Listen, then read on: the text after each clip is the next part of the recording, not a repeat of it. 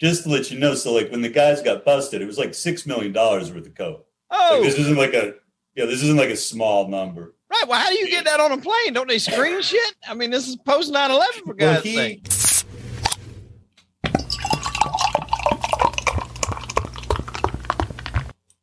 The following podcast is a Carolina Boys production.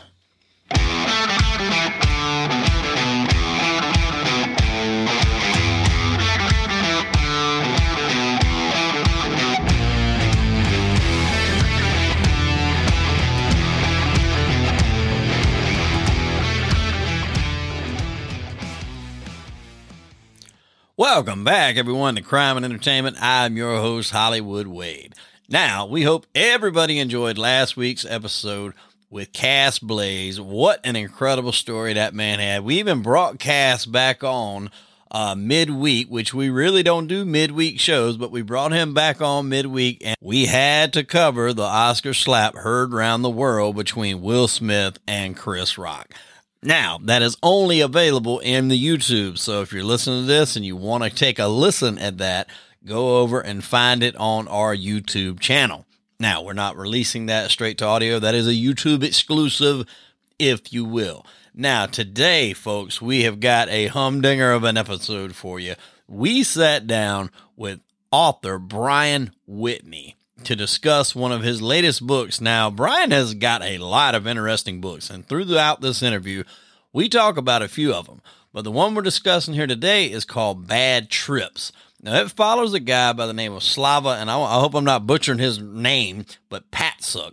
And he worked for the TV show or TV channel Vice. Now, I'm sure everybody knows Vice. They have the Dark Side of the Rings, and they do a lot of cool stuff. And it's been said that they push their people to get these interesting stories. Now, the long and short of it is Slava actually was, involved in maybe researching how to get coke from U.S. over to Australia and actually wound up doing it himself, wound up transporting cocaine.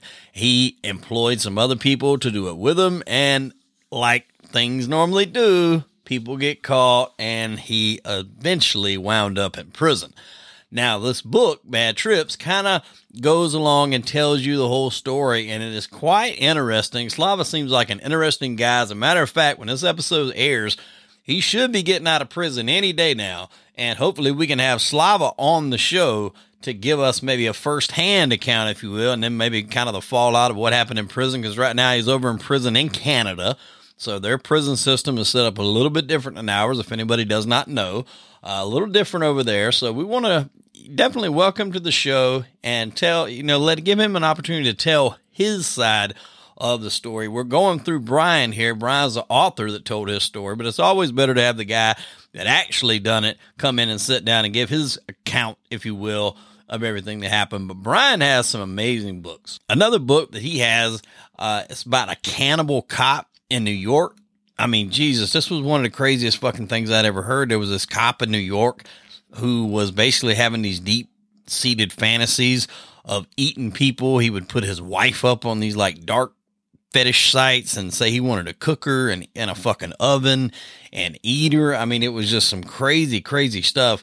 And he wound up eventually going to jail, but then later on it got overturned and acquitted because he wasn't really, or I guess you could say wasn't really planning on doing any of this. It was all like fantasy talk. So very interesting case, very, very interesting, subject matter. If you're into that type of thing, they've got a documentary. I think it's on HBO. He goes over it in the interview. So folks, strap in, buckle up, and check out Brian Whitney as he discusses his latest book, Bad Trips, how I went from a Vice reporter to an international drug smuggler, here on Crime and Entertainment. Ladies and gentlemen, welcome back to Crime and Entertainment. I have here author Brian Whitney with us today, and he's got a very interesting story. We're going to go over a few of his books, actually, but the one we're going to be covering today is called Bad Trips. Now, I've heard a little bit about this, and I haven't had a chance to deep dive into it, so I'm going to learn this along with the audience here. It's a really interesting story. I kind of know the big points, the blueprint of the story, but we're going to get down with the details here with Brian. And like I said, we're going to mention some of his other work too and talk a little bit about that. But Brian, first off, man, let's get a little bit of background on you. Where did you grow up? I live in Maine. I live in Portland, Maine. I've been around here most of my life. Moved away a few times to California and New York, but back being a local now. Now, what is California compared to Maine? Like, that's a big damn difference. Are you just? Yeah, it's different. It's different. I live like I could hit the ocean with a rock if I had a good arm from my place. And it's like, there's a bunch of fun little bars around here and so on. And so the main difference is it gets freezing cold in the wintertime. Right. So, I mean, like, it's not so bad. As far as like shit to do and stuff like that, do you prefer Maine, or is California more your speed, or New York, or? I mean, I love the ocean, but I'm the kind of guy that likes to hang out with his buddies and hit the bars and just mess around. And there's plenty of stuff to do like that around here, believe it or not. Yeah. Well, I remember, and I've actually got a guy coming on in a couple of weeks. He helped write the Jaws movie. And when I was watching the documentary on that, they were running into so many issues with that shark because they filmed that in Maine. They were running into so many issues with that shark. They said Richard Dreyfuss and a lot of the cast would just go out and party because everything was getting pushed back because the damn shark kept fucking up throughout the movie. So they would just go and party like hell all through the town there. Yeah, there's a lot of that goes on around here. The colder it is, the more people tend to party, in my experience. Stephen King territory, too. Isn't he from up that way? Yep. Yeah, he is. And he filmed, Pet Cemetery, somewhere up there it was filmed, yeah, right? He did. I know some people that are actually in that movie or worked on that movie, yeah. Wow, that movie scared the shit out of me as a kid. Like, is that right? Yeah. Like, hands down, like, probably one of the scariest movies I think I'd ever seen. At least, I mean, as a kid, it's still scary now, but, like, as a kid, I remember, like, trying to go to bed when it was still daylight because I didn't want, like, to vision any of that at nighttime. Yeah, like no doubt. Where are you at? I'm in Charleston, South Carolina. All right. I've always wanted to go down there, man. It's very pretty. I mean, I live in a town called Darlington, which is about 2 hours from here. It's really known for nothing but the racetrack. And that's it. That's about all it is in that town. And I moved here around 2010, and I mean, I love it. It's fabulous. It's a great town. I'm not like downtown. I'm a little bit on the outskirts in a smaller town called Somerville, but you know, not too far from the water, like same thing there. A lot of great bars and stuff to go to. And very cool. Yeah. So, speaking of Stephen King, you know, being an author, when you were coming up, did you have aspirations to be an author? Was writing something you liked, or how did you kind of fall into this line of work? I used to work, I've always been a writer here and there, but I used to work for the ACLU with prisoners, So I worked with prisoners like in the Northeast, like I'd go into prisons and visit people who are complaining. And so I kind of got that sort of vibe going on. And then because I like to write, I just started like hooking up with some people that had done some kind of weird things. Some have been in prison, some have been arrested, and I started helping them write some books. So it kind of started out that way with me work with some folks that were involved in the criminal justice situation, scenario. And then as times have gone on, the more you do this kind of work, the more money you can make. It's that kind of thing. When you start off, you're broke as a joke, and then you like keep hanging with it. Kind of the same, similar to what you're trying to do right now too, man. Like, you keep hanging with it, and then after a few years, then I mean, you know, I've been doing this around like 8 months now. And like I said, we talked a little bit off air before we got started. Like, you know, in the beginning, it's hard when you're first starting out to try to get people to come on and be guests because, like, you have no background. They don't know really what you're working with, what you're going to bring to the table. And, you know, gradually I was able to get people, and then I reached out to people, basically a lot of it, man, through Instagram. Like, I would reach out to them through Instagram, and a lot of people would answer, believe it or not. And it just kind of snowballed. And, you know, you meet the right people, and they recommend you to other people. And it kind of goes, you know, from there. Same exact deal, dude. Like I did one book that did reasonably well, and then I started reaching out to people. Right. You know, as opposed to like, you know, them reaching out to me. Like I was hustling and getting in touch with other people. Exactly. So basically that. I've been doing nothing but writing for about 5 or 6 years now. Well, that's good, man. Professionally for about 10.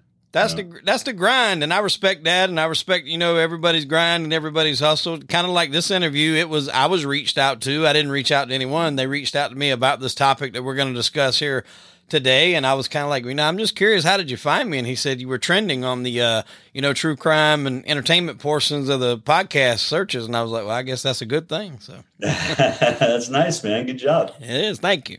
Now we're going to get into this book today, Bad Trips. Kind of give us the broad strokes here. We'll get into detail, but like the basics of what this is about, because this is a guy that worked for the Vice network. Is that correct? Yeah. And like, first of all, you got to kind of get into that it happened in Canada. So it's like anything that happens in Canada is going to be like, for them, like about 100 times more important than it's going to happen here. Like if the same scenario happened in, happened in New York City, like, people would know about it. It would make the news. But in Canada, this was like front page news, like for like a year and a half, 2 years. Like he was like everywhere in Canada. Like he's a villain in Canada, basically. Right. So his name's Slava Pastuk, Slava P is what he goes for. A very cool guy, like very funny guy, very, very fun guy to talk to. Long story short, he's an editor for Vice, which I'm sure you're aware of Vice. Oh, absolutely. Very, very popular website. And he in particular was doing Noisy, which is their rap vertical. They call it a vertical, so he's doing hip hop and rap stuff. Gets involved in a lot of weird scenes. Like he's dealing a lot of weed. He's throwing a lot of parties. Spent a lot of time in New York doing the Vice stuff. Hooks up with these guys. Kind of giving you the long version, but you kind of have to. Hooks up with these guys that offer him something. They offer him like, $10,000 to like smuggle some cocaine to Australia. He does it, gets back, goes smoothly. Then this is where things get a little screwed up. He starts talking to people. Well, one second. I want to ask one question on that. How did he smuggle the cocaine? Do you know how he did it? Yeah, that's a good question. So basically they go to Vegas first. They meet a guy. There's suitcases that are already like, the drugs are already in the suitcases. You never even sees the drugs. Right. Meet a guy, bring him on the plane, go to Australia, meet another guy, give him the suitcases, get them on. Now, when you say planes, obviously these aren't like, Delta planes or anything like that. This is what, private plane? No, they're flying like Delta planes. How the hell do they get a Coke on the Delta plane? They're flying like Delta planes. And just to let you know, so like when the guys got busted, it was like $6 million worth of coke. Oh, like, this isn't like a small number. Right. Well, how do you get that on a plane? Don't they screen shit? I mean, this is post 9/11 for God's sake. He did get it on a plane, fine, but the other people did not. So like basically, but how did he do it? That's what I'm trying to figure out. Like, how do you get that much blow? And he walks on the plane with it. And it goes through the scanners and everything. Through the scanners. Was that his carry-on or was that his? That was his carry-on. Carry on.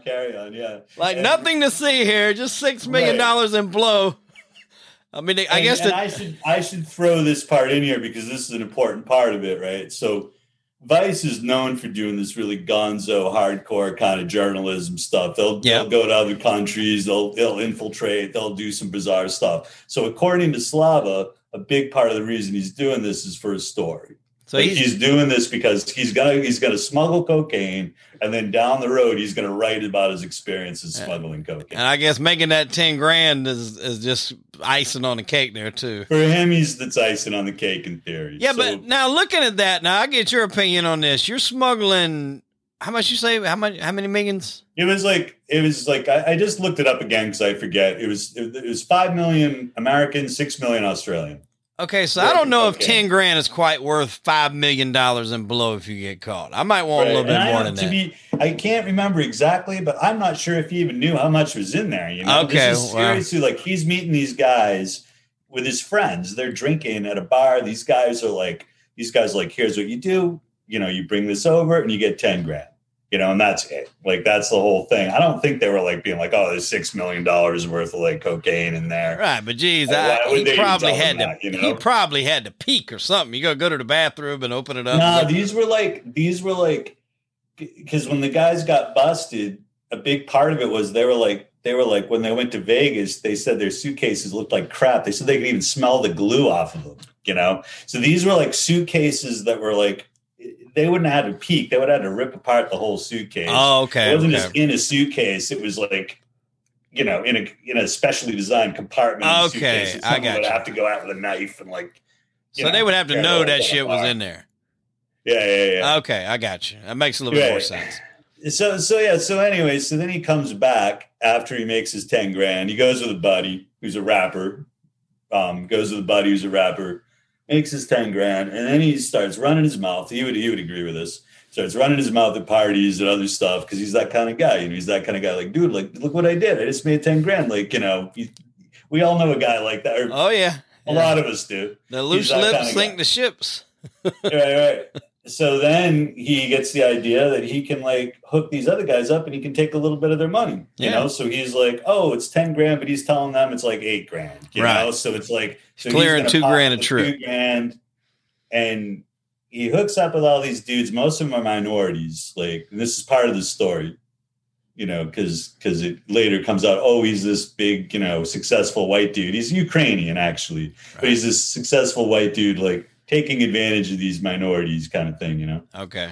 So anyhow, so they get busted. Like, they go to Vegas. Like I said, one of them is like, I could smell the glue off the suitcase. It looked awful. It looked fake. They go through with it anyway. When they get to Australia, someone goes through one of the suitcases. 5 of them, they all go to prison in Australia for like 2 to 3 years. Ooh. Eventually, Slava gets charged with masterminding the whole thing. He gets 9 years. So were these guys, there were 5 of them on the same plane, like each of them doing a trip? Yeah, they were all doing the trip. They were all like smuggling in the Okay, so he's banging 5 or 2 G's off each guy. He's trying to make another 10 grand just by sending these guys there. Right, pretty much. Yeah, okay. Yeah, pretty much. And also, he's just that kind of dude that he's always got an angle. Like that's what he does anyway. He's like, when he gets out of prison, like he'll probably be making like 200 grand doing something within 6 months. Yeah. Like, he's just that kind of guy, So a lot of it's, I think, for the money, but I think a lot of it, he's just that kind of guy that he just always wants, he's just into this kind of, he's into doing stuff that most people wouldn't do. Well, hell, Vice would probably give him a special or something right off the bat. You would think probably. Well, no, because Vice, like the book's been optioned, and like it might end up being a movie or a series, but Vice hates him. I mean, they hate him because they say he's full of basically full of shit that he said he was doing it for a story, and it's part of the culture of Vice. They just party all the time, and they're like, yeah, it would. I agree with Slava, and he's my buddy, but I mean, just to be fair, Vice is just like, yeah, you completely made that up. Yeah. There's no way that we ever would have like published a story about you smuggling cocaine to Australia and so on and so forth. So they're not buddies anymore at all. So no sitting back down when he gets out, I guess, with any sort of updated version.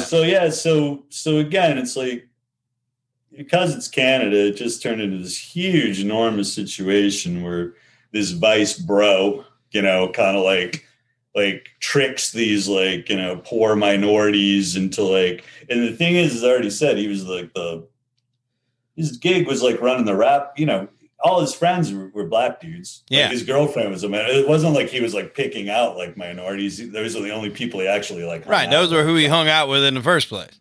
Right. His roommate was black. His girlfriend was, I can't remember what she was, but she was a minority also of some sort. Like most of his friends were black dudes. The guy who went to Australia with in the first place was a black dude. Okay. So like that's definitely not the situation, but he's also like a very, he's very, he likes to push buttons. Like he likes to mess with people. So I think that kind of like burned him down the road, you know, like kind of vibe. Yeah, that can happen if you're that type of people that likes to push people's buttons. If you ever get on the hot seat, then those kind of things can hurt you later on down the road. So when he gets busted, he gets busted in Australia, or that he bust him in Canada? It's in Canada? The guys that were smuggling, they all got busted in Australia. They were in prison in Australia. They all turned around, for lack of a better term, and ratted on him. Right. Some people don't like the word rat, but to me, like, that's kind of the term for it. It is what it is. They ratted on him. He never ratted on the people that were above him in it. like those people that were the people that were running the whole thing, they've never been touched. Like, right. They're still like, I assume probably still doing the same thing now. Oh yeah. Well, there's probably reasons why they haven't been touched, I would imagine. Yeah. So he didn't like turn on them, but the people that he hooked up turned on him. So he ended up getting indicted and arraigned in Canada, probably like 2.5 years. And he got 9 years, but he's going to be out in 2 weeks. Like, he probably only did 2.5 years. Canada's a different animal. Right. We interviewed a guy named Brian O'Day. I'm not sure if you're familiar with him or not. Name sounds familiar. He's from Newfoundland. Okay. That's where he grew up, but he smuggled 75 tons of pot in 2 boat trips. Okay. And he was from Canada, and he done like 25 tons on one trip, and one of the members of his crew actually got caught, flipped on him that they were going to do another load of 50 tons. Well, they get word that this guy flipped. And so they know that they're being watched, but the FBI don't know that they know, so to speak. Right. So they buy an entirely different boat, unbeknownst to them. They cut this guy out of the operation. They buy an entirely different boat, but keep the one they had. They send that boat early, the new one. Then they go on the regular boat like normal, like they're going to do this drop. So that's the boat everybody's focused on. Meanwhile, they're almost like passing each other in the fucking ocean coming back. The boat is loaded with pots passing them. They're going over there. They hang out for a little bit, bullshit. They come back. They're like midways back, and he's like, everybody comes. It's the fucking FBI, every Coast Guard, like everybody. They swarm the boats, and there's like nothing on the boat. He left like coffee and donuts downstairs for him when they got there. Super pissed. And he wound up getting caught later on down the line. It was for that, but not like during that. Other people started rolling, kind of like this situation. The lower end people get busted. They roll on the higher end guys. And he done a few years in prison also, but he's been out. He does a lot of podcasts. He wrote a book called High Times. And I mean, he's got a pretty interesting story too, but you're right. Canada is the way they do their prison stuff over there is a lot different than the U.S. So he's only done like 2.5 years. Yeah. 2.5 years and a 9-year sentence. And after a year, he was out doing like Habitat for Humanity stuff and could be out in the community doing things. And so I was talking about playing mini golf and watching TV and things like that, while he's in there. Yeah, he's not, that doesn't sound like the prisons over here in the United States. I can tell you that. Yeah, no, not quite. So yeah, he's going to be out in a few weeks. And again, it's like the story itself is a really cool story, even if you didn't have the vibe. It's also a story of like rap culture, Vice itself, what was going on at the time, which was kind of when Drake was coming up in Toronto and so on and so forth. But that's where he's based in. Basically, it was Toronto. It's an enjoyable read. I'd recommend, and I wouldn't even honestly say that about like everything that I've worked on. This is actually an enjoyable read. It's like, well, it caught my attention. Yeah. Right off the bat, when I kind of heard the basis, I mean, anything like that, it's like, somebody set out to investigate something, and before you know it, they're involved in what they're investigating. And that's something that I think is very plausible that anybody could fall into. I mean, you take any regular Joe, just say if you're an investigative journalist and they say, all right, go, investigate in, whatever part of town. I'll just say New York, for example, like we'll do drugs, investigate the drug trade in there. And you see your job is to find out how much these people are making, how much they're, clearing per load. It would be very easy to just say, damn, that looks like some easy money. These guys are making $5,000 not doing nothing. I mean, I can see where that temptation would be there for them for sure. Yeah, and especially if you're already involved in that sort of culture in the first place, where like he was selling marijuana for like a very, very long period of time, right? When he was in Toronto, so for him it wasn't like that big of a leap. Yeah, I would say. Now, when did how did the relationship between you and him come about? Did he reach out to you? Were y'all already friends?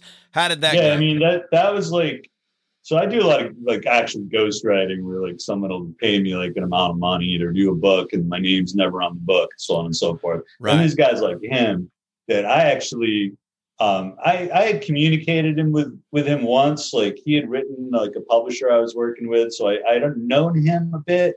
And then when I saw what happened to him, I just like reached out and dropped him an email, which his mom answered because he was in prison. So same kind of thing we were talking about, where like I actually did the hustle around this particular situation, and also because he's in Canada and he's a prisoner, like he actually can't profit, off the book. Right. So, like he needed somebody to work with. He's a very good writer. And in actuality, I don't think he would have like needed me to do this, but in the concept of like, it's kind of like a Son of Sam-Lock. That's what I was going to ask, and break that down for people. And hell, I even want to know the Son of Sam law is you yourself can't profit from your crimes. Yeah. And what's funny is when I said to you before, like I worked with a guy that has to do with the Son of Sam case as well. But right. Yeah. So basically if you commit a crime, and I'm not completely clear, like Canada is more strict than we are with this stuff. I believe in America, it's definitely like murder. If you rob banks or something, I believe you can profit off of that in America. Right. I'm not entirely sure, but I know if you kill somebody and you want to write your story about, oh, this is my life and how I became a killer, like you can't make a dime off of it. So in Canada, it's the same vibe. Like even for something like drug offenses like this, like he can't make any money off of it. So like with this and the book getting optioned for film and all that, like if there was like, if he were to write it himself without having a partner in it, and we have an agent that I've worked with for years too, that like set it up, like, it wouldn't even be allowed to happen. So, so if you do it, then you're allowed to profit. I can get money from it. And then. But he cannot get money from it. Legally. You had to do the wink, wink, nudge, nudge thing. Yeah. That's what I was getting at. Like, he can't write this story. And one of the things that comes to mind with this whole thing, when you just broke that down for a book and a movie, is George Young, the character from the movie. Well, not character, he's a real guy, but the movie Blow. You ever seen? Oh yeah, exactly. Yeah. So he was in jail. He was in, I forgot which prison he was in. Otisville, I think it was, when he done his long stretch. So he couldn't profit from the book if he wrote it. But being that Bruce Porter wrote the book, then Bruce could make the profits. And then Bruce's book got optioned into a movie. Obviously, it was done by Ted Demme, starring George Young, as we said, and Ray Liotta. So they can profit from that, but technically George can't. The criminal themselves cannot profit from it. Right. And that's like something that, and everyone's going to be like, in a situation like that, it's going to be like, oh, well, obviously, like technically nudge, nudge, but it is just like what it is. Like, he can't profit from it. And that's, and that's that. So he's also, like I was saying before, like a big part of the reason he's doing this is not to make money off this per se. He wants to like continue like his career. He already was a writer in the public eye. So this is more like showing his chops, getting his book out there, keeping himself in the public eye. And then like, once he gets out, like, in a few weeks, like you can start doing some other things as well. Right. And that makes sense. I mean, you keep your name out, even if you don't make anything off this story, then, you might could have appearances or something like that where you're going to pay you under the table or whatever the case may be. Speaking of Vice, we had a guy on the show and he was actually like our third guest, I think. And I had seen his story a long time ago. It was actually on Vice. A man named David Gant, and he robbed the Loomis Fargo in Charlotte. I think this was in like 98. It was like the bank, the supply of the banks, basically. So it wasn't like tellers or anything like that.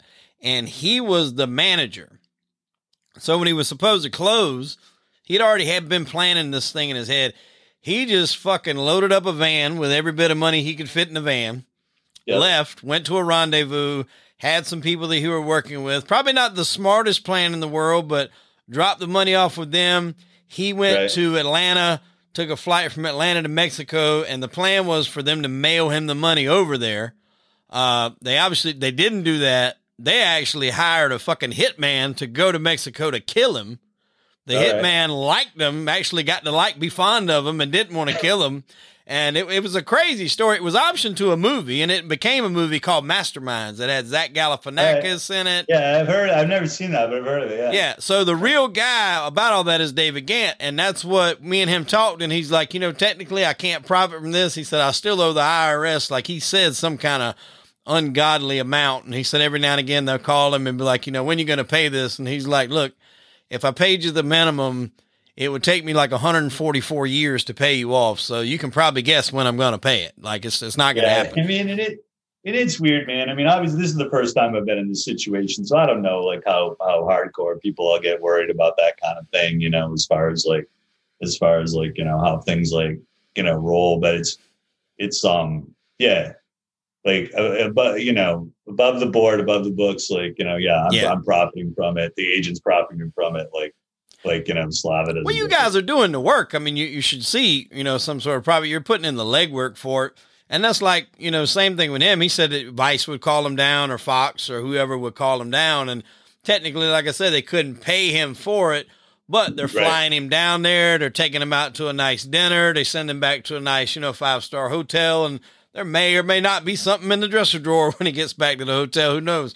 But, that's the type of thing. That's how it has to roll because of that Son of Sam law. And I've always been curious on exactly how that, that fine line was. And that's pretty interesting because, like I said, you're keeping the story alive. But when he gets out, he can kind of keep he can keep his name in the lights in certain areas. So kind of keep that thing keep it popping. And again, I'm not like, in fact, after we get done talking, I think I'm going to look at, there was a time at one point that I was talking to a guy, Robert Chambers, who like was the preppy murder guy. Mm-hmm. Like, I don't know if you remember that. That was like forever and ever ago. Yeah. Like the guy that he was having supposed like quote unquote, like rough sex with this woman, and he strangled her like outside, like on the street. Yep. He was like this really good looking dude with a lot of money. And anyway, he'd been in prison for a long time. And like, I was talking to his girlfriend, because a lot of these guys have girlfriends. Yeah. And,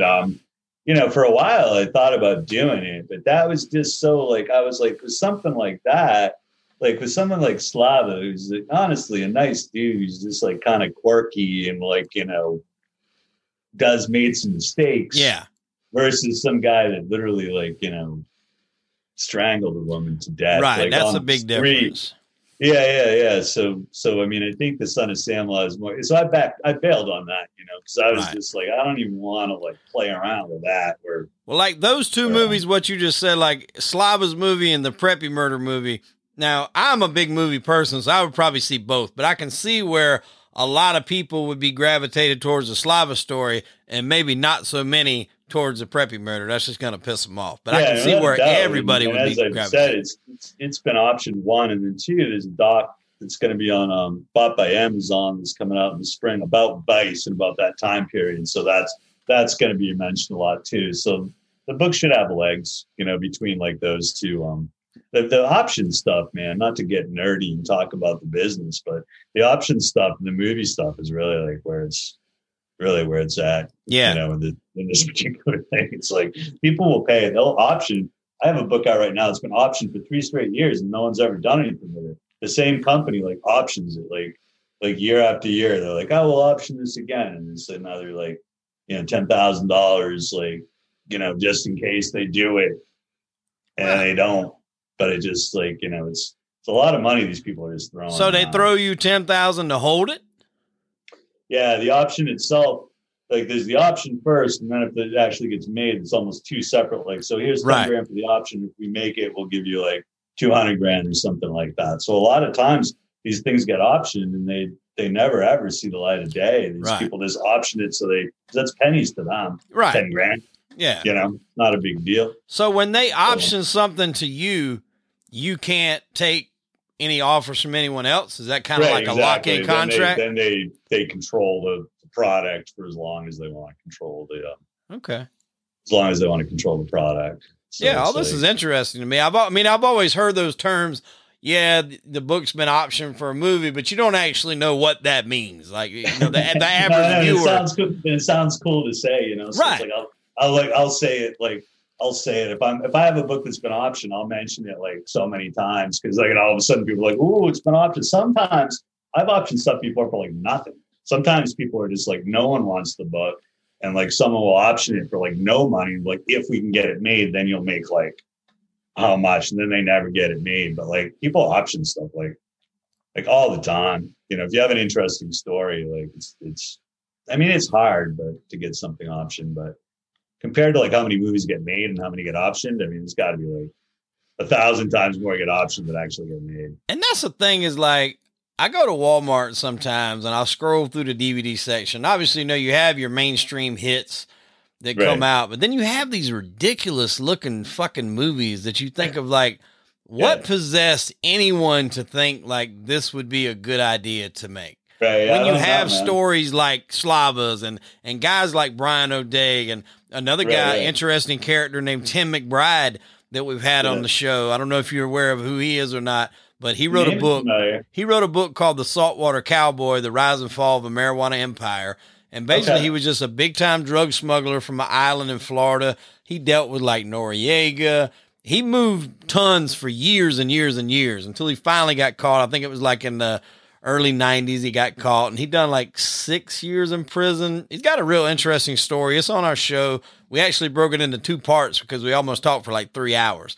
But gotcha. I mean, like, story would make, the book was fantastic. The story would make a great movie. And I'm like, how does shit like Jack-O-Lantern and like just these ridiculous movies I see at Halloween, like this Killer Pumpkin, getting made? Like, who finances that shit when there's a lot better stories out there? And how it gets into Walmart is even weirder, Yeah. Like I know people that have done movies and got like maybe a $50,000-$60,000 budget, but the movement, they don't get to Walmart. They're like, right. Maybe we get it on Amazon or something, like a streaming or something. Somebody buy it for like $1 or even free, put it on Prime. But yeah, like get a full blown movie DVD and released in Walmart. I was just like, I mean, honestly, we're just shooting the shit right now, but it's the same thing with my business, man. It's like people come at me with like the most ridiculous ideas. They're like, "Oh, dude, this is gonna be like a bestseller, man." It's like if I'm even out I don't even like to tell people what I do, It's like people are just like,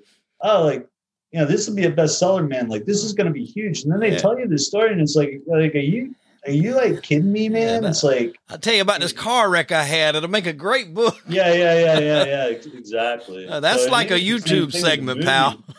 But the movie's even sadder because it takes them that takes me so much time to like an effort to produce something like Jack-O-Lantern, like you said. I don't know. I don't get it either. Yeah, I see that shit and I just shake my head because I'm looking at the premise and it's like 15 different ripoffs of a bunch of different movies. And a lot of them are horror movies because I know people just like horror movies in general.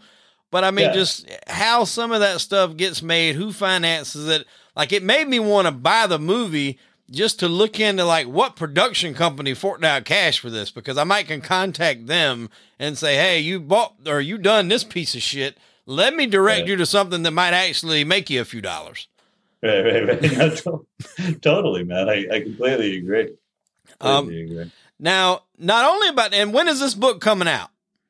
It's coming out April 5th in Canada, and it's coming out May 1st in the States. Okay, now have you guys planned, like, is it just going to be a hardcover? You're going to have it on Kindle, audiobook? What all the platforms? Hardcover, Kindle, audio, paperback. Again, it's like one of those things in Canada. They're expecting to be a bestseller in Canada. It's like it's an odd situation in that sense because, it's like up there. He's a very hated individual, or at least a well-known individual. Right. Like, here you mentioned his name, and he gets kind of peeved about that because he wants nothing more than to he wants to be hated in America. It's like he wants people in America to like despise him too, but no, most people don't.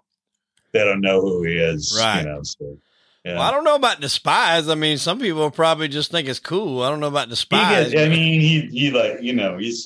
he comes on your show, you'll see he's an interesting cat. Well, it's tongue in cheek, but he enjoys messing with people. He enjoys pissing people off. Well, that sounds like a crime and entertainment guest for sure. Tell him he's more than welcome to come on and shoot the shit here like you and I.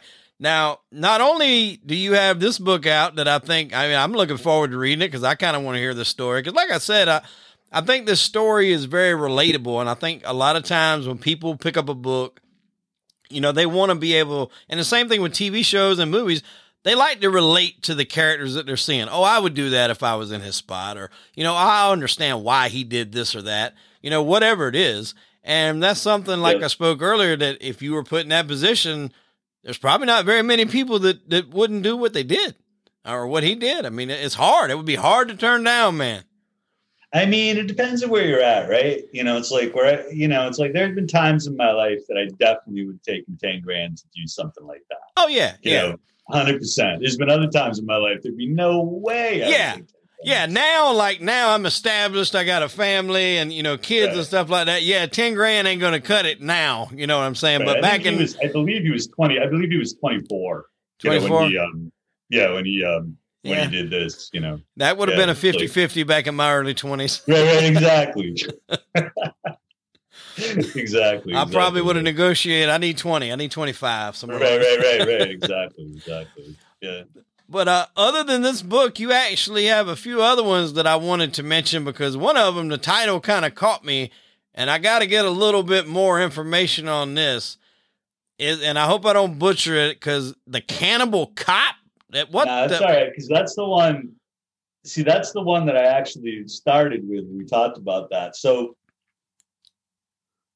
this case is actually like really bizarre, so. Yeah, I read the cliff notes there. I'll give you the cliff notes. It won't take me long to explain, but it's still bizarre. Absolutely. There's a documentary called Thought Crimes on HBO about this case. So basically he's a cop, hence the name. He's in New York.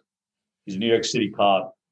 He's married, and he has fantasies about kidnapping and eating women. With me so far? Oh, so, yeah. I'm here.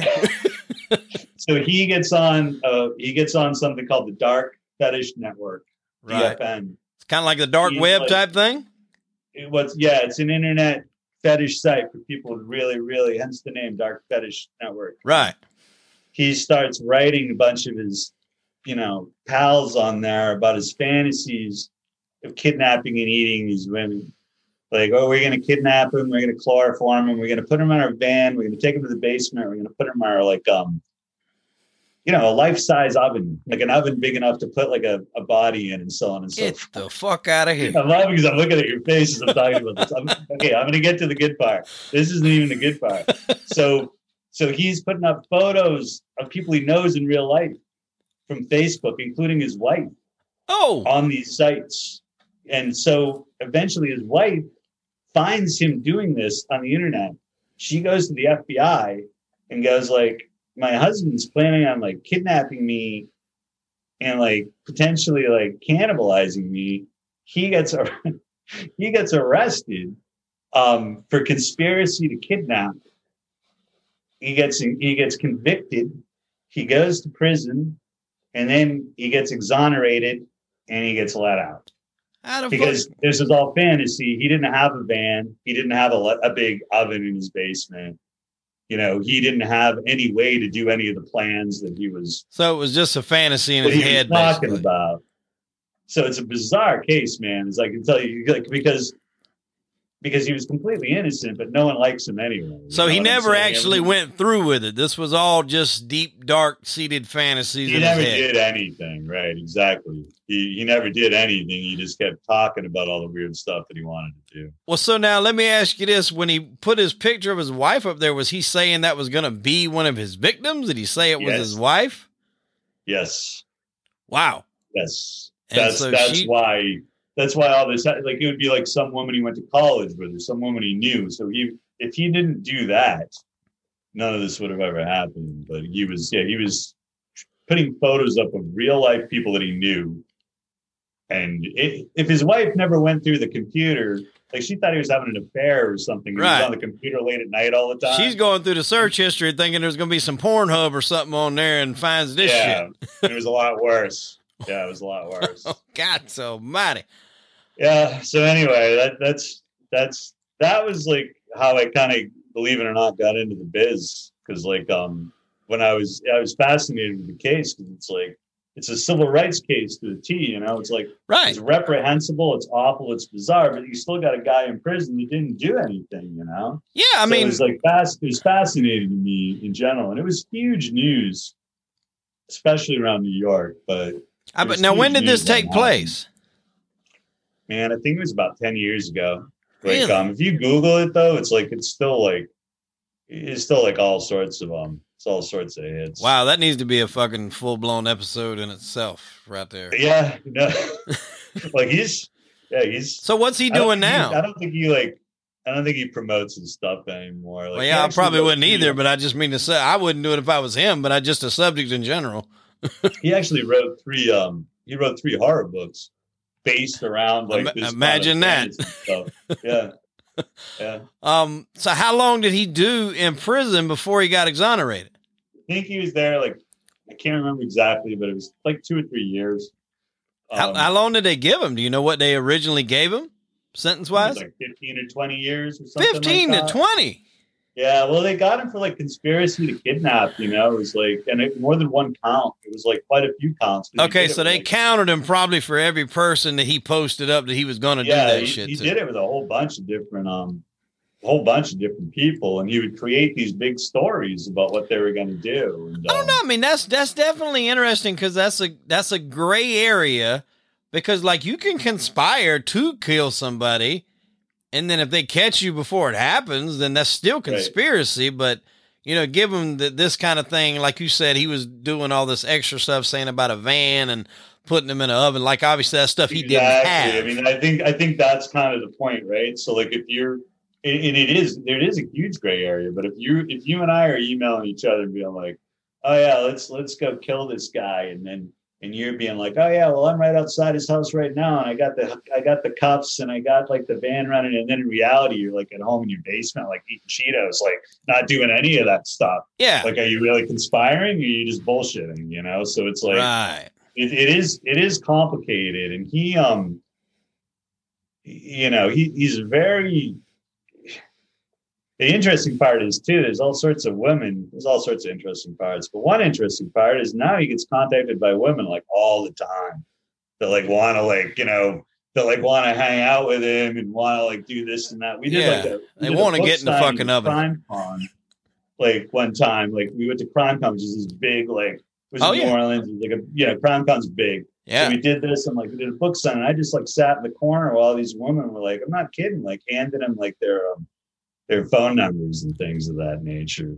Yeah, that's like, probably somebody I'm gonna have to pass on right there. Yeah, it's really weird, man. Dude, it's crazy. Like I was gonna say, it's crazy that some of these people, when they're in jail for this, like, you know, committing crimes and killing multiple women, the women that just flock to them and send them fucking, you know, fan mail and offer to marry them and shit like that. It's really crazy. Yeah, it actually happens a lot. Yeah, it's very weird. With Gil, I think it's more the fact that like there's women with this opposite sort of like sexual fetish that like, you know, he has. But yeah, that's very odd to me also. It's a common thing. Yeah. It's a common thing that these guys get all sorts of letters and people like they get married in prison and so on and so forth.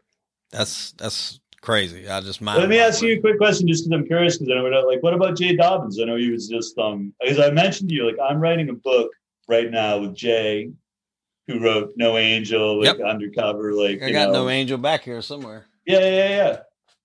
Somewhere. So I'm writing it with him and three other undercover ATF agents, like all of them about murder for hire schemes. Mm-hmm. There's like 4 different ATF agents, like each one that was like involved with and Jay's a trip. Oh like, yeah, he's like he's a funny dude. Yeah, our episode, I think it was close to 3 hours. It was like 2.5 hours. And I had seen a lot of his stuff on like the History Channel and the Gangland type thing and stuff like that. And I'd listened to a few podcasts, but I had never heard like the end result because the whole thing was Operation Black Biscuit. And when they pulled the plug on it, basically, I guess he had to do a lot of things that you kind of had to do to get by and to get through with his cover story. And I think that kind of hurt the case. They didn't maybe get as many convictions as they wanted out of it for as long as maybe they wanted. But the ATF just basically hung his fucking ass out to dry. Yeah. Like, just fuck. He said, like, you know, after it was over, and I used that as a snippet on one of our advertisements for the show. He said he bumped into a Hell's Angel, and the guy just straight out told him, he's like, you know, you're never gonna get away from us. Is that one of these days your kid's you're gonna be at the school bus to wait on your boy to get off, and he's not gonna get off, and you think about that he's with us and what we're doing to him. And I was like, Jesus Christ. And I mean, you know, obviously that's him saying it. So I'm taking it at his word. But then not long after that, you know, his house burns down, and he's thinking, all right, well, ATF's got to do something for me now. You know, my house is burnt down. So he goes to him and he's like, look, I told you they were coming after me. What are you guys going to do? And they wind up looking into him for burning his own damn house down. Yeah, none of these guys are huge fans of the ATF at this point. I can believe it. And that's what I asked him. I'm like, how do you feel about the ATF? I'd probably have to hate the ATF worse than I did the Hells Angels at that point. Because, I mean, at least when the Angels thought you were with them, they probably showed you some kind of loyalty. Like, ATF just basically fucking kicked you out. Like, you're done. You're you know, hey, it is what it is. Good luck. Yeah, and that kind of scenario too, where you're like, you know, these guys are like, one of the four guys, won't say his name, and it wouldn't matter anyway. This is a book now that we were just shopping. We did a proposal and we're shopping it, but one of these guys, like, he's undercover, like he's basically hiding out like somewhere kind of down near where you are, in the same general area, like he infiltrated like motorcycle gangs and Hells Angels and stuff. And, like, they did do right by him in context like now, but that's still like a hell of a way to live. Oh yeah, just sitting there like somewhere under a different name, like you got to go into hiding and. You know, I mean, and so I talked to Jay about it, and he kind of went, like, there's another guy, I don't know if you're familiar with his story, but he infiltrated the Mongols. His name is Billy Queen. Yeah. And so Billy is, like, pretty much off the radar. Like, he's done a few things, but in large part, he's not as visible as Jay. Jay just kind of had the mindset of, like, you know, I'm not going to hide. I'm just going to put myself out front, and if you're, you know, got the balls enough to kill me and risk being, you know, linked to it because I'm standing out here in front of everybody telling the story, then it is what it is. So he kind of took the opposite approach. I'm not going to hide. I'm just going to be as open and as, you know, plain view as I can to hope it deters them from doing something. Yeah. He's a funny dude. He is fun. I mean, I enjoyed our show. I had contacted him back when I first started this because there was like a number of people that I knew that I was like, hey, I want to get their story. And when I reached out to him, it was right around the time of football season. That's what he's doing out in Arizona. He's coaching, you know, high school football out there. Yeah. So I said, well, I'll reach back to you, you know, around the end of the year, first of the year when football season's over and you got some free time. And I did. And we set it up. And, you know, he was a fantastic interview. Like I said, I have his book and, you know, been knowledgeable of a story, but not all the way to that extent about what the ATF did to him after the fact. That was pretty crazy. And you're working now a book with a couple of those guys, like 4 ATF agents? Yeah, well, one of them, I did a book that just came out. It's called Storefront Sting. This guy's name is, actually, I should mention that because if he sees this, he'll be like completely pissed off. But like I'm talking about Jay's book. I'm like, because he and Jay are buddies. His name's Lou Velozzi. He wouldn't be a bad dude for your show, honestly. But I've seen him. I've seen that book. I've seen it. Yeah, what he did, this book just came out. And this has also been optioned. So like, this is another thing that I'm talking about, right? So like this book just came out and about a month ago, maybe 6 weeks ago. His vibe was that he did in Savannah, he lives in Savannah now, but like most of this was in your area, like general area. Yeah. So basically what they would do, particularly Lou, they would start a place, like I say, it's a tattoo shop, but it's not a tattoo shop, right? So they're doing it like it's a tattoo shop, but it's really a front for guns, drugs, so on and so forth. So all these people are coming in to this fake tattoo shop, which is this is the vibe of it though that makes it kind of interesting because it is a fake tattoo shop, but they think it's a fake tattoo shop to do all their business around guns and drugs, but really it's being run by the ATF.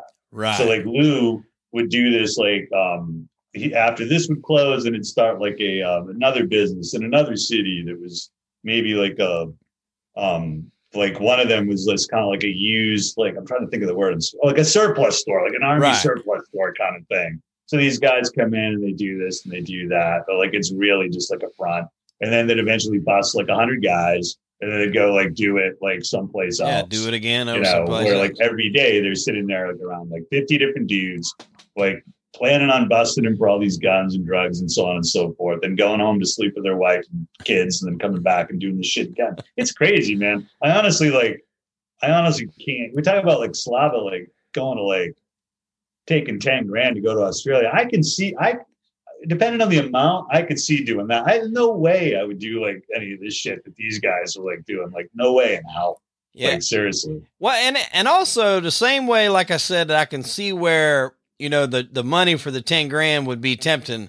I can also see where doing things like what Jay did, you lose yourself in that case. Like, you know, at what point in time could any dude, and I gotta classify this with dudes because women wouldn't be included in this, but like, if you're able to put on a cut and ride a Harley and everybody fears you and you're with these people and you're partying and you're making money and, you know, like that's appealing to a certain extent. Like, you know, when you get it where you have to do violence and, you know, commit crimes, that's another thing. But, you know, to have that patch and to have that cut, that's a big fucking deal to a lot of people. Like that's not just a piece of cloth, you know, to those guys. No, I hear you. And Lou's thing, like Lou's bigger than Jay. Like he's this enormous dude. It's like also played football in college, tatted right up. Yeah, I've seen him. Like, I've seen that book you're talking about. Doing the gang thing per se, but I mean, it's still like this. He's working his way in with these people, like, you know, day after day, over and over and over again. Like, just it's crazy shit. He also did a murder he's one of the 4 guys that also was hired to do a murder for hire thing. Like, the whole point of the book is like none of them actually happened, but 4 different cases of undercover murder for hire things. But Lou's a cool dude. He'd be good for your show if you're ever looking for somebody. Absolutely. I'll get his contact info after we get off for sure. I'd love to have him on. I'd seen his name in research and different things. Cause I'd look at up under other cases, kind of like that. And, you know, that stuff's always interesting to me. I actually had a guy last week. Now his episode hasn't dropped yet, but he's seen the J Dobbins interview with me and he reached out to me and he's like, hey, check out some of my work. I'm a former ATF and his name was, I don't want to butcher his name, but Ignacio Esteban. And he was in it for like 25 years. And he's also a writer and he's got a shitload of books. And that's what struck me kind of odd was he's got a book about mafia families. He's got a book about 1%ers. He's got a book about prison gangs. He's got a book about Putin.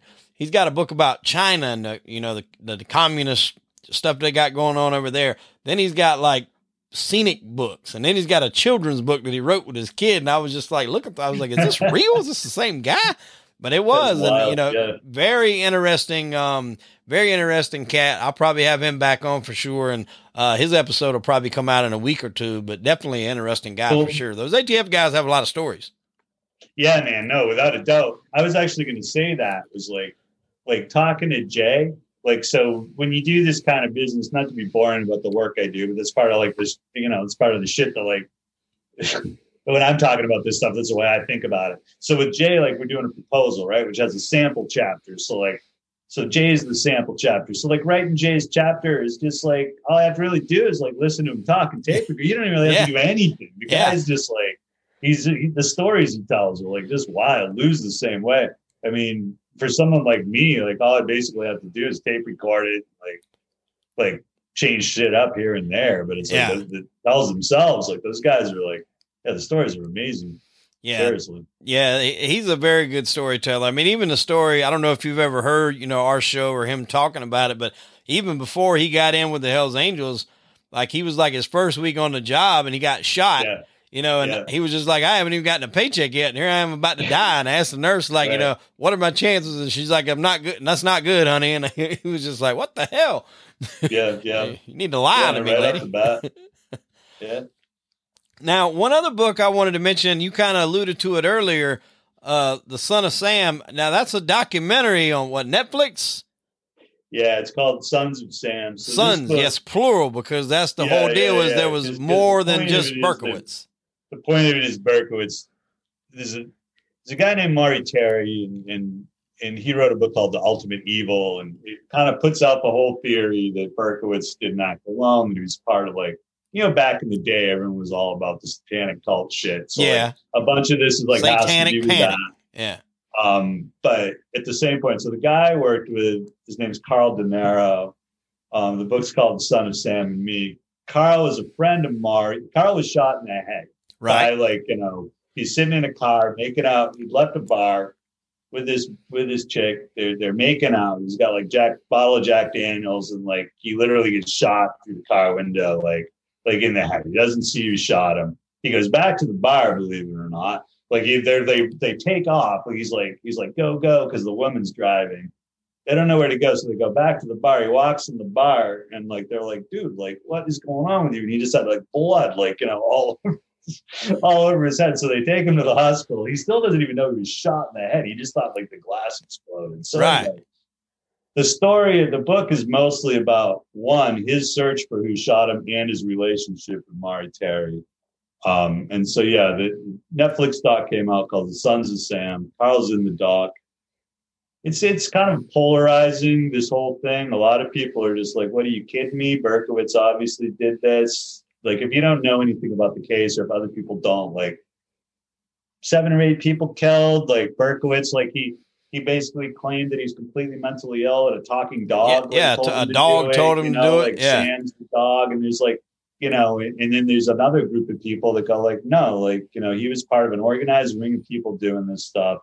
He's just saying all that shit about how crazy he is because like that's the way to like for no one else to find out that all these people like were involved in it. Right. It's case closed. Oh, it's just a lone lunatic. No one else is involved. So I think it's a 5-part Netflix doc. The book itself is a good book. Son of Sam and Me.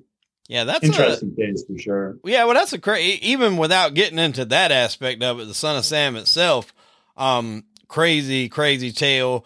There's been a movie. I think Spike Lee did a movie about it. Yeah. John Leguizamo played a part in there. I don't know the guy that played Berkowitz. I don't know if he was like a well-known actor or not, but he played it very well. He just kept like he was hearing the voices and he was trying not to. But Berkowitz's backstory in itself was a little crazy. I think he was like, was he adopted or something with his mother? He had like a real strange relationship with his mother and I don't even know if it was his mother. He did have a weird relationship with his mom. And like in theory, he set a bunch of fires when he was younger. When I say in theory, it's all pretty much proven, but like, I can't say for sure, but like set a bunch of fires and so on and so forth. Definitely kind of a crazy guy, is like no doubt about it. But there's all sorts of different evidence like here and there that just point to the fact that almost certainly somebody else was involved. And Carl would tell you 1,000% someone else was involved, I mean, the only thing I can say to that is it's hard for people to keep secrets for long periods of time. And I hear you. And if they have, then they've done a good job, because that's kind of would be like up there with the Hoffa. To me, like obviously Hoffa was one of the most polarizing figures there was. A lot of eyes on him, and for him to just fucking vanish. And we're now, 30 some odd years later, nobody even has a clue where he's at. He's never been found. There's all kinds of inclinations to where he might be or where he could be, but nobody knows for sure. Whoever done it right, and they kept their mouth. And I'm not glorifying that they did this, but I'm just saying they done it the correct way, and nobody found out about it, and they kept their mouth shut. And that is a rarity in anything. No, I agree, especially when it starts to balloon out like that. It's like, there's plenty of cases where there's 1 or 2 people involved. There's a murder and they don't talk because, like, obviously they don't want to go to like prison for the rest of their lives, right? Unless they have like a serious conscience. But like, the bigger the circle gets, the harder it is to keep everyone right. And you got to figure if the mob had something to do with it, like it's been long, thought of that they had something. I mean, there wasn't just 1 or 2 people that knew that was going down. There had to be a lot of people in the mix. I mean, I don't know if you've seen the movie The Irishman. Frank Sheeran supposedly does it. A lot of people said that they don't buy it. Frank did it. If it went down in Detroit, a lot of people think that other people had something to do with it there. So, I mean, there's all kind of different theories, but hell, who knows? But whatever happened, they done it the right way, because nobody has a fucking clue. Right. And getting back to the Son of Sam too, that's all. Isn't he like religious now in jail or something? Yeah, he's got a website that's just filled with that's one of the interesting things about doing this kind of work. So you can just go down a wormhole after wormhole after wormhole. Yeah, but like Berkowitz, he's got he's got a website that's filled with all this religious stuff. And he and Carl actually even started writing each other letters for a while, which are in the book, actually. Wow. Where Berkowitz comes really close a whole bunch of times to actually saying something, but he never does. But that's what the guy's been doing for the whole time anyway. He's very cagey, and that's the thing. You either got to look at it so when they arrested him, there's smiling in his apartment, there's all this shit scribbled on the walls, about what the stuff the dog's telling him to do, and all these weird little poems, and they would leave little weird letters they'd taunt people in the press and so on and so forth. Chubby behemoth or whatever. So many people are obviously this guy's just totally batshit crazy, but there's just as many people that believe that it's all an act. Wow. Who knows, man? I mean, it's that's one of the things about this kind of stuff is I'm not even really supposed to have a real opinion. My job's to help Carl present his story. Yeah, you present their story, and other people form their own opinions. Right, exactly.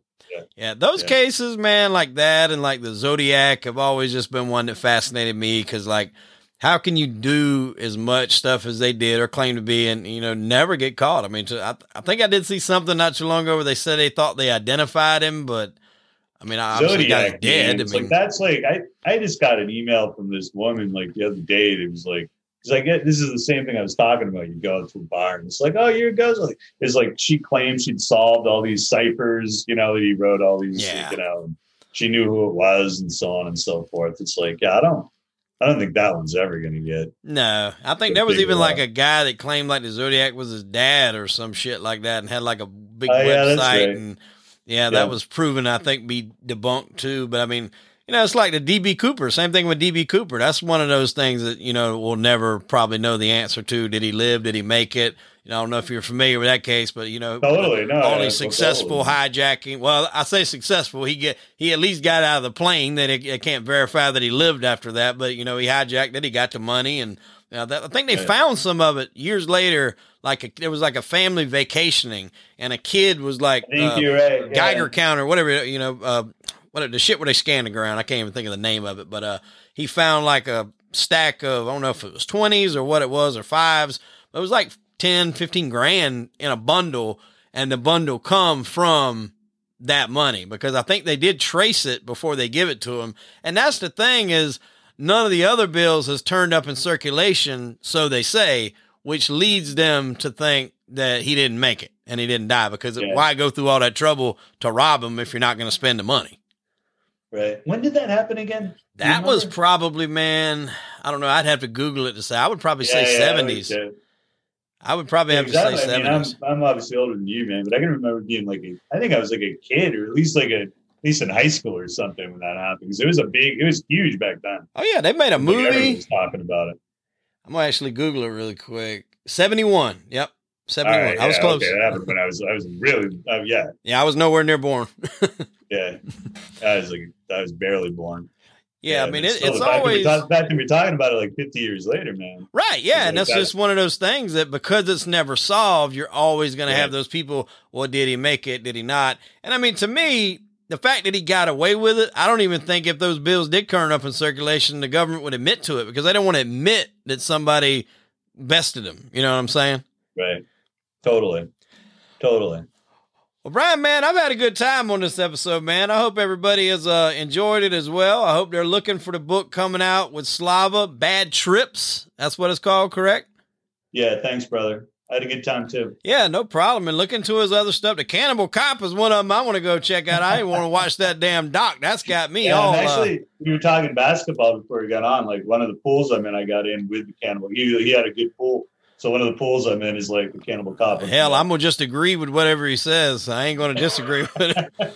Oh, you got Richmond going all the way, huh? Yeah, 10-4. That's it. Yeah, totally. Go Spiders. Right on. Well, man, look here. I'm glad you can stop by the show. You're welcome back anytime. We can shoot the shit, talk about anything, any projects you have coming up. I'll definitely get that guy's info when you get off the air. But yeah, for sure. Definitely want to say thank you for stopping by. Ladies and gentlemen, I am Hollywood Wade. This was Brian. It's Whitney, correct? Yeah, Brian Whitney. Brian Whitney. And unfortunately, we are out of time. Tune in next week for an all-new episode of crime and entertainment. Brian, thank you, my friend. Thanks, brother. Well, boy, oh boy, what a fantastic interview. I had a ball doing that one. Now, I hope all you guys enjoyed it as well. Go ahead and check out our show notes on this episode on the Facebooks, and we're going to put links to all of Brian's books. Definitely go and check out Bad Trips for sure, but check out all of his other work too. I mean, that's some interesting stuff. This whole Cannibal Cop thing was very interesting. The Sons of Sam, where there's been, conspiracy theory floating around for quite a while that David Berkowitz did not act alone. For those of you who don't know, David Berkowitz was arrested with the Son of Sam murders in New York. That man had basically had just women petrified out there, cutting their hair, dyeing their hair different colors because they thought he was only targeting people with certain hairstyles. And there has long time been a rumor that maybe he was not acting alone. And one of the guys that got shot is basically telling this story that he did get shot, but it wasn't by Berkowitz. So it's a lot of good information if you're into this type of thing. Big rabbit holes you can go down. He even gave us a guest by the name of Lou Velozzi, who is a former ATF agent that done a lot of work here close to the South where I'm at down in Georgia. And we were able to even get him on the show, and Lou's got an interview coming up in a few weeks. So this is kind of how we do it, folks. We give you a good interview, and that usually spawns off into 2 or 3 other interviews, and we're just delighted to be able to bring it to you each and every week. If you haven't yet, please head on over to YouTube, like and subscribe our channel. We appreciate it. We're not asking you to throw money our way, put money in the pocket. Just like and subscribe, folks. That's all we need from you. Head on over there to Instagram. You can follow us on there as well, and like us on Facebook also. Now, I get a lot of people say, sometimes I just don't have time to watch the YouTubes. Well, that's fine. We're on Spotify. We're on Apple. We're on Stitcher. Spotify and Apple, I think there is some subscription plans you can have. There is free versions. But if you don't want to deal with subscriptions, get you the Stitcher app. It's available on whatever iPhone, Android, whatever platform you're on. Stitcher is a free app on there specifically for podcasts. You can download that bad boy and check out all of our back episodes from the very first one, Boys on the Tracks, all the way to this current one here where we sit down with Brian Whitney and discussed his new book, Bad Trips. Folks, we hope everybody has had a great, great week. We hope nobody got slapped like Chris Rock did this past week at the Oscars. And I'm about to go catch me some ending of WrestleMania on night number 2. I am Hollywood Wade, and unfortunately, we are out of time. See you here next week on an all-new episode of Crime and Entertainment.